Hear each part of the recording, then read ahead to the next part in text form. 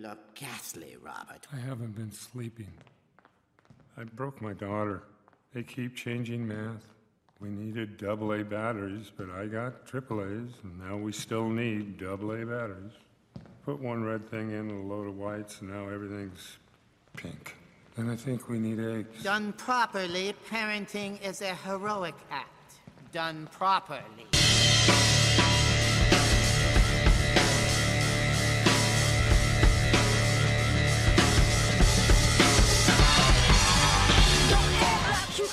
All right, everybody, welcome to a special edition of The Analysis with Matt and Bob. I'm Matt. I'm out in L.A. On assignment for the World Cup. And joining me, I hope he brought his super suit. It's Bob Panel. Honey, where is my super host, Mr. Hayes? Welcome here. back. And you said you're out in L.A., but you're lying to the people. You're already lying because you're actually on location in Sin City. In Las Vegas. Las Vegas, that's right. Yeah, that's what I meant. So, some location of some of my favorite scenes in some of my favorite movies. Most importantly, the double down scene in one of my Bibles, Swingers. Double down. Swingers is... Yeah, Vegas! Vegas, baby! Yeah, Vegas. Vegas, baby! 3 hours later. Vegas, baby. Vegas. Your money, baby. You look money. Like There's some money you don't even know it, Bob. Got the suit like I'm the man. Well, let's jump right into this thing. We got Incredibles 2. It's been out of the box office for a couple of weeks now. I think most people should have seen it. So spoilers galore. And you haven't seen it, make sure you do, because Pixar just once again is on top of the game. They can't be stopped. The last movie came out in 2004, which I didn't 14 years ago. It's been that long. 14 years. 14 years, and the sequel picks up minutes after that last one ended. Exactly. Yeah, Brad Bird, the director, had said that he didn't want to he didn't want to make another one unless it was going to be as good as the first one. So he really took his time kind of fleshing it out, which is pretty cool. I appreciate that. I like when the art kind of happens organically instead of due date. Instead of like Cars? Yeah, instead of due date movie, where Brad Bird, get us the sequel by the end of this time, and so then the process gets rushed. And so he took his time, figured everything out. I think they recast a couple of the kid voices, because those 14 years, that the kid who played Dash is probably in his 20s now, and the ball's dropped, and so they got a few new voices. But yeah, picks up seconds after, because that's the beauty of animation. Can just make the characters the same age, and the beat goes on. The freight train keeps rolling. Yeah, because the lead up to this, I didn't feel like there was much fanfare or like build up to it that you would expect from a tentpole Pixar, 14-year we waited for the sequel. It kind of just came out and I was like, oh my god, the incredible sequel. I mean, I knew it was in the works, but it kind of took me by surprise. I was like, and then it was already the biggest opening for an animated film, like right out of the gate. Yeah, I was surprised at the people going out, but it might also be because it's kind of a soft summer season. There's not a ton to look forward to, in my opinion. So maybe that's the increased foot traffic. Plus, in those 14 years, in the wake of that, the superhero wave has hit America, and people are just starving, and thirsty as hell for superhero stuff. So, Yeah, which is a point I want to make about this, because I've kind of been lukewarm on most of the Marvel films just because of the exhaustive nature of the world building. Mm-hmm. And then this comes out and it kind of like, it shows you what a great superhero movie can be and how much fun it is. And it just like how funny and silly and good for the family and all that stuff. This was such a joy, and it's like, yeah, superheroes can be fun. It's not an exhausted medium. It's just, it doesn't take itself seriously. Yeah. And it's about the film itself as a standalone versus like the after credits scene. Yeah, I agree. And the smart thing that Brad Bird does with this, and he had directed Mission Impossible, that Ghost Protocol movie, which was one that me and you, in terms of the newer Mission Impossible in the series, that was our favorite one. And I was having a conversation with someone who had recently seen this film, and they said they do a good job in The Incredibles of kind of blurring. It is superhero for sure, but it's also very spy. It's very spy movie. So they definitely have a balance in terms of that I think helps it stand out in terms of all this superhero wave that's been coming on. And just the animation and the action scenes, really, I had written down as something that I took away when I saw this. And just, these action scenes to me stand out and last with me longer than anything that was in that new Avengers movie. Or anything, in terms of some of these animated / live action, you know, because a lot of that stuff in Avengers, and I actually didn't mind the Avengers that much, but just the action scenes in this are really breathtaking. I thought they were pretty fantastic. Yeah, I mean, we get that incredible opening scene of the Underminer chase. Yeah, that was awesome. Which is just, it's so funny to like to pick up exactly where they left off in the first one, and then to be completely seamless. And if you watched them back to back, you'd probably be like, "Oh my god, the animation's way better here." But if you thinking back on it, it does look the same, but also very impressive. That was great. And then yes, you get this big set piece, awesome scene, and then you kind of like they bring in the spy elements and switch it up, and it has more kind of like layers to it. I agree. I agree. They also gave you more Frozone, and I know you're huge. Yeah, God, I love. What about Frozone does it for you? I think it's the performance by Sam Jackson, and he's used like he's used a perfect amount, like just like a great relief pitcher. He comes in, he gets the 3 outs, yeah, and he's done. He's not overused or because they know they have something really great with him, and it's so simple too. All it is it's like Frozen. Yeah, honey, where is my enough is enough. Enough is enough. Gets out there. I'll be right over there. Yeah. You better not be going anywhere, blah, blah, blah, or whatever. Damn it, woman! The off-screen. Damn it, woman! Where is my super suit? Wife. Have you seen these YouTube videos of dudes dressed in full gear showing up in the theater? And they look exactly like him. Yeah. Yeah. Yeah. Like the exact same scrawny body type. That was pretty fantastic. It was pretty incredible, I guess you'd say. Ba-dum-bam. It was Speaking incredible. of people dressed up, I saw some people dressed up as Elastigirl, and this was a question I was going to ask you. Are you physically attracted to Elastigirl? Elastigirl is thick. Elastigirl is hot. She's THIC, I believe is how the kids are spelling it.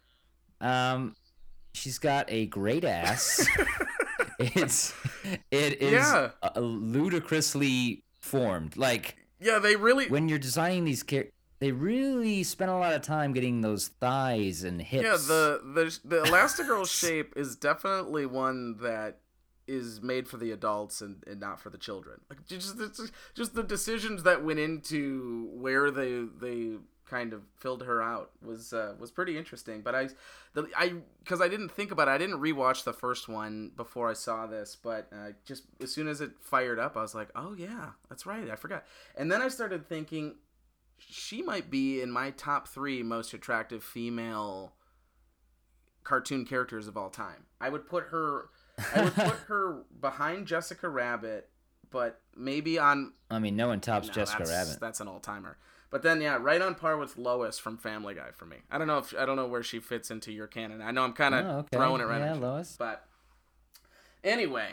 No, it's just funny because and then you see these people dressed up in costume for like press events, and you kind of have to cast like a chick with like a fat ass. That's what I was saying. Like when they're walking around Disney World, you know, when they have the people play the characters, I wonder what the casting is like for Elastigirl. Yeah, or then like even 14 years, it's more prevalent now. I feel like no one was talking about it 14 years ago, maybe because meme culture wasn't as prevalent. But you know, the guys on Instagram, they're like, is it just me or is that Elastigirl super thick? And now that's come to the forefront, and with the technology gets better curves, I suppose, because that is very obvious that's the thing. Definitely using that. How do you feel about Holly Hunter's voice though? Did that kind of get on your nerves at all? The lisp? Well, she's got that kind of southern, like oh, I'm Elastigirl kind of move. I don't mind it. Mm-hmm. I actually have always appreciated the casting, and Craig T. Nelson I really like as the dad. And then the rest of it, besides Sam Jackson, the rest of it, and then they I like that they use Bob Odenkirk, and even the animation of Bob Odenkirk as the kind of slick lawyer, politician, political guy, and that was one thing I had kind of noted about the scenes too, and they had Catherine Keener as the sister, but they had, obviously it was this, you get the superhero stuff, they play a lot into the family, and that's always kind of been Incredibles, and so they kept it Incredibles with kind of the family element behind the superheroes, but they weren't afraid to get political with this one a little bit, and just I wonder, and that's the cool thing about some of these is that they're definitely for adults and children in the same, and they can, because the kids can laugh at Jack turning into 45 different babies, but then they'll layer in some real plot shit with, so they'll have a sit down conversation about superhero politics and lobbying and agenda and stuff like that. So I thought those were kind of interesting casting choices as well, casting Odenkirk and Catherine Keener. How about yourself? He was great. Yeah, Brad Bird said in an interview that he was his first choice, and he's so glad that he got him. He was perfect for it. And then it's just great that you're able to get a guy like Sam Jackson to come back. And yeah, people like Craig T. Nelson, Holly Hunter, they don't really have too much else going on, but perfect for this. It's just, it's cool. It's not just like, just some giant hot new name. Obviously, if you're going to do a sequel, you got to try to get the cast back. But it's got to be so fun for Sam Jackson to do that. It's just so silly and awesome. And it's just, the first one was great and super funny, and this one is too. Like everything with Mr. Incredible and Jack in the house running around, and then the stuff with the Edna and Jack, where she's had him for a day and he's always walking the same. Now I'll agree that really Jack is one of the highlights of this movie, but in terms of the whole Mr. Incredible staying at home and that whole I'm a dad and now I'm doing the diaper changing and the lunch making and now I'm stressed out and sleeping long nights, I think that was a little cliche for me. I remember being a little turned off by it, but they did give you some kind of fun moments with Jack, which paid it off a little bit. But that was the part where I was like, ugh, that, and then the villain in this one, I wasn't as in on. But those were the two little criticisms. Yeah, it was a little too easy, and I don't even know about obvious, but just like, do you consider it like a Me Too movement? Yeah, they're definitely overreaction? going for that. The screensaver thing, yeah, it's definitely overuse of media dependency. The fact that they overtake it during these kind of like sit down interviews, that's kind of more I was going with the political element. He's saying a little bit of something. I don't think he's going like full bore with it, but I agree. That's kind of what they're going for. That's not the issue I had. I hated how telegraphed it was. I'm a guesser. So if I can guess it in the first 10 minutes, I get a little perturbed. Well, I was just they're not trying to it's not like Westworld. They're not trying to trick everybody so that they can't figure it out. True. But it is the first movie was about the husband, and the villain was this guy. So then in the sequel, we'll have the wife be featured, and the villain will be a woman. Ladies can do stuff too. Okay, yeah, exactly. Oh, yeah, I'm very much aware of that. And it was great. I do love it. It seems like it's a little it's almost too obvious. Like they're required to feature women. Do you feel like that was a story they would have told anyway, despite I think it was a story they would have told anyway. I don't know if his hand was forced as much in that. I didn't like how it came about in the story, I guess is what I'm saying. And I really liked the message that Syndrome was kind of sending, the original villain, where it was kind of I'm going to make everyone have a superpower so nobody's special, that angle. I thought was a cool little observation or insight versus this. It's like Was that from the yeah, first movie? his whole Okay, plan right. his whole plan is to give everyone gadgets and be able to be superheroes, and that will make superheroes irrelevant, the actual superheroes, and Right. so if everyone kind of has a power, then nobody has power. But then this one was just I didn't get the same impact with the message, and also I kind of saw this one coming a lot more, I guess. Even though that they set up the kid in the first one, I thought it was kind of a cool personal villain. Yeah, it was. The villain was the worst part of this. I almost would have preferred it if there wasn't the twist. If like she wasn't controlling the screensaver. Like the screensaver was actually like another villain. That would have been kind of cool, and it could have been anybody. The screensaver was more interesting than the woman behind screensaver was, because I didn't really get her whole thing. It was almost kind of like hey, you kids get off my porch sort of a villain, where everyone's been taken over by technology, so I'm gonna like destroy technology, and it's kind of similar to like almost what the Avengers Infinity War, where the guy's like, the world's overpopulated, humans are destroying the world, everyone wipe out half the population, and kind of was a little bit similar. But you have like favorite moments at all? I remember the Jack raccoon battle was pretty good. That was easily my favorite moment. The raccoon battle and the kid. I mean, in terms of just things that were delightful for parents and kids, that definitely scratched a lot of itches. I really liked the new superheroes, that almost X-Men style, that come in and they've got the goggles on and those kind of battles. I really like that new Void, where she was like throwing stuff through different time portals. Yeah, and obviously none of them were any on the level as the Incredibles or Frozen, the main characters. They were a little too niche. I mean, what the old man with acid reflux was disgusting. I let you decide whether it's a superpower or indigenous. Hey, yeah, you decide. Hey, you tell me. I don't know. They should have had Adam Sandler do that voice. Yeah, it pretty much could have been.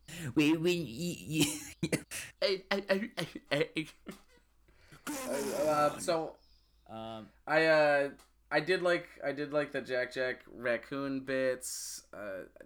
I think those two in the action scenes in general, I really liked the Underminer.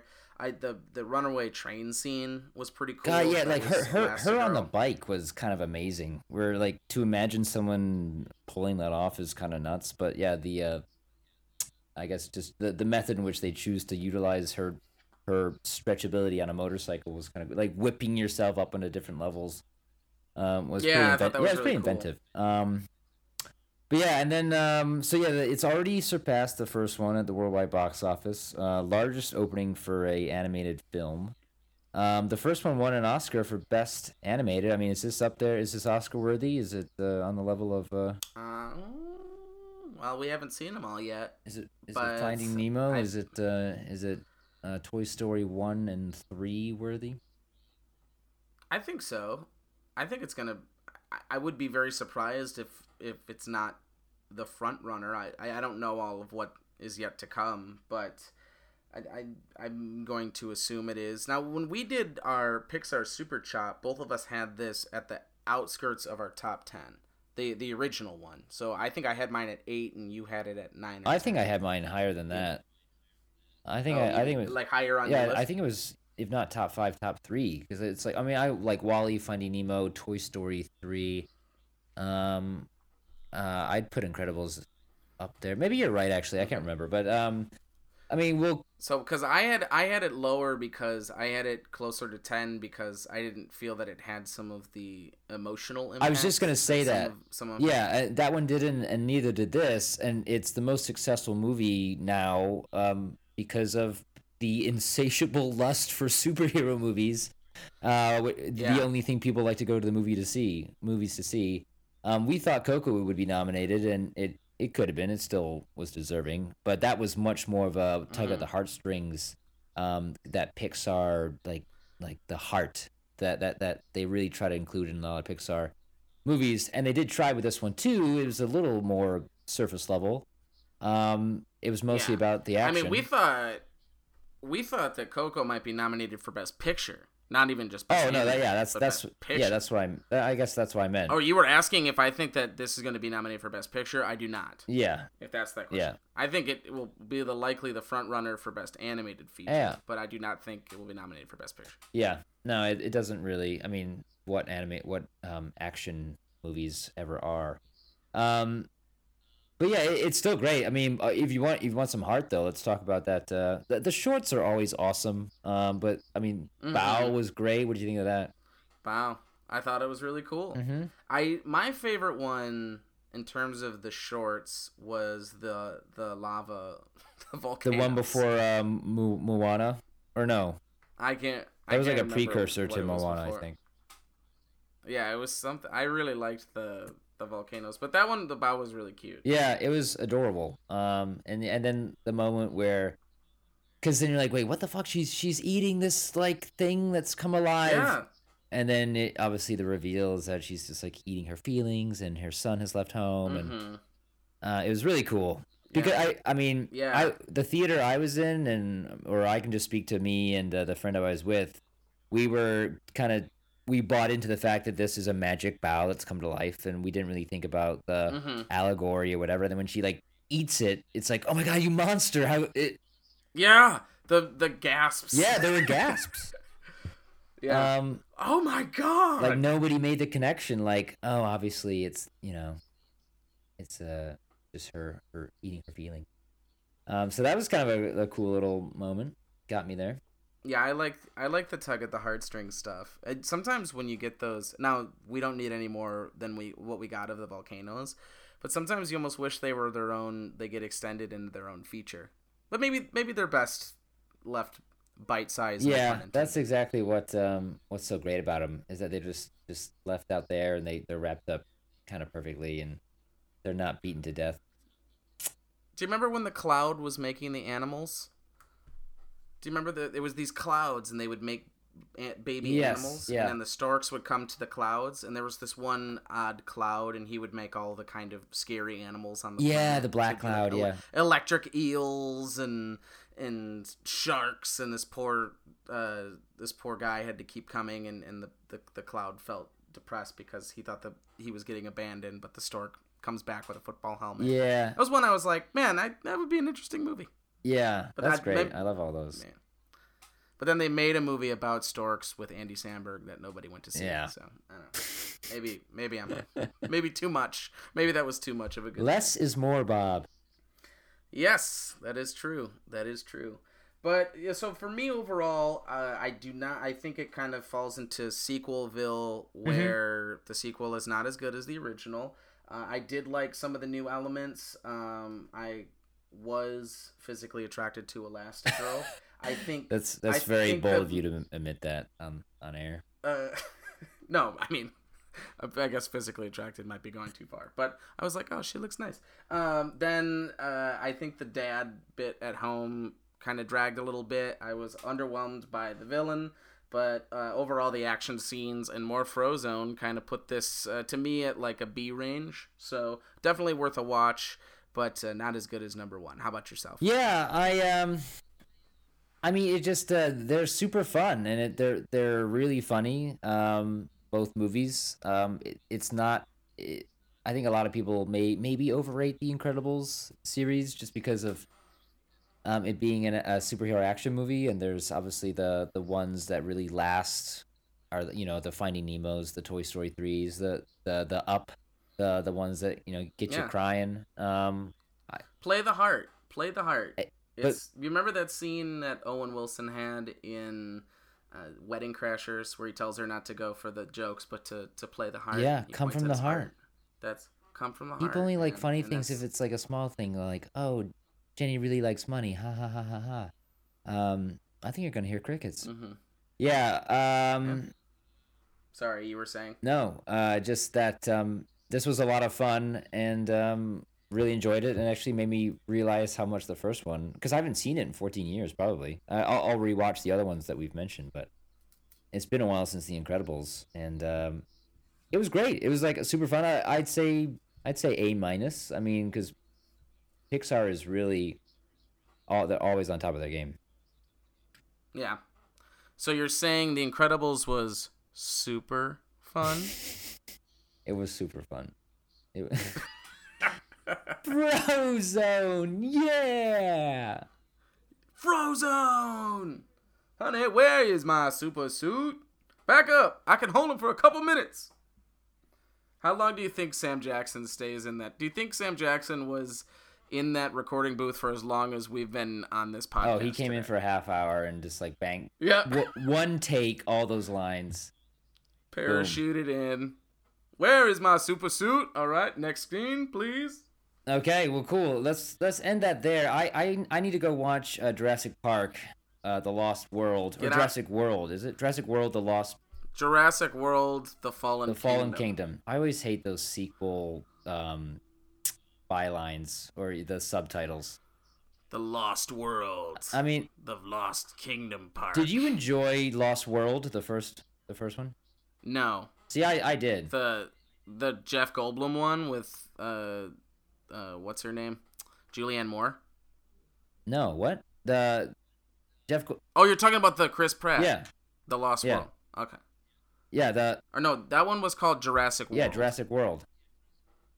I thought you said Lost World, which was the Jeff Goldblum. Lost World was the third one. Yeah, that was terrible. No, Jurassic World was great. Or it was a lot of fun. I did like it. Yeah. All right, well, you've seen The Lost Kingdom. Is that right? Is that The Fallen Kingdom. All right. Well, I can't keep them straight, obviously. I have guns. So you go see I'll go it. see it. We'll chop it up later. All it. right, cool. I got to get back to losing my money. You know, the thing about Vegas is a fool and his money are soon parted. There you go. Just remember to listen to your boy Vince Vaughn, speaking of Wedding Crashers, and double down. Okay? Down. When you get it, double down. Your money. Don't even know it. All right. So, yeah, I'm going to play us out with some Mike Myers singing to us from So I Murdered an Axe Murder. He's talking about some sexy cartoons, which I think you'll appreciate. So, from us at the analysis. Bye. Bye. Thank you guys for listening. Take it easy. She stole my heart and my cat. Betty, Judy, Josie, and those hot pussy cats. They make me horny. Saturday morning. Girls of cartoons won't leave me in ruins. I want to be Betty's Barney. Hey, Jane, get me off this crazy thing called love.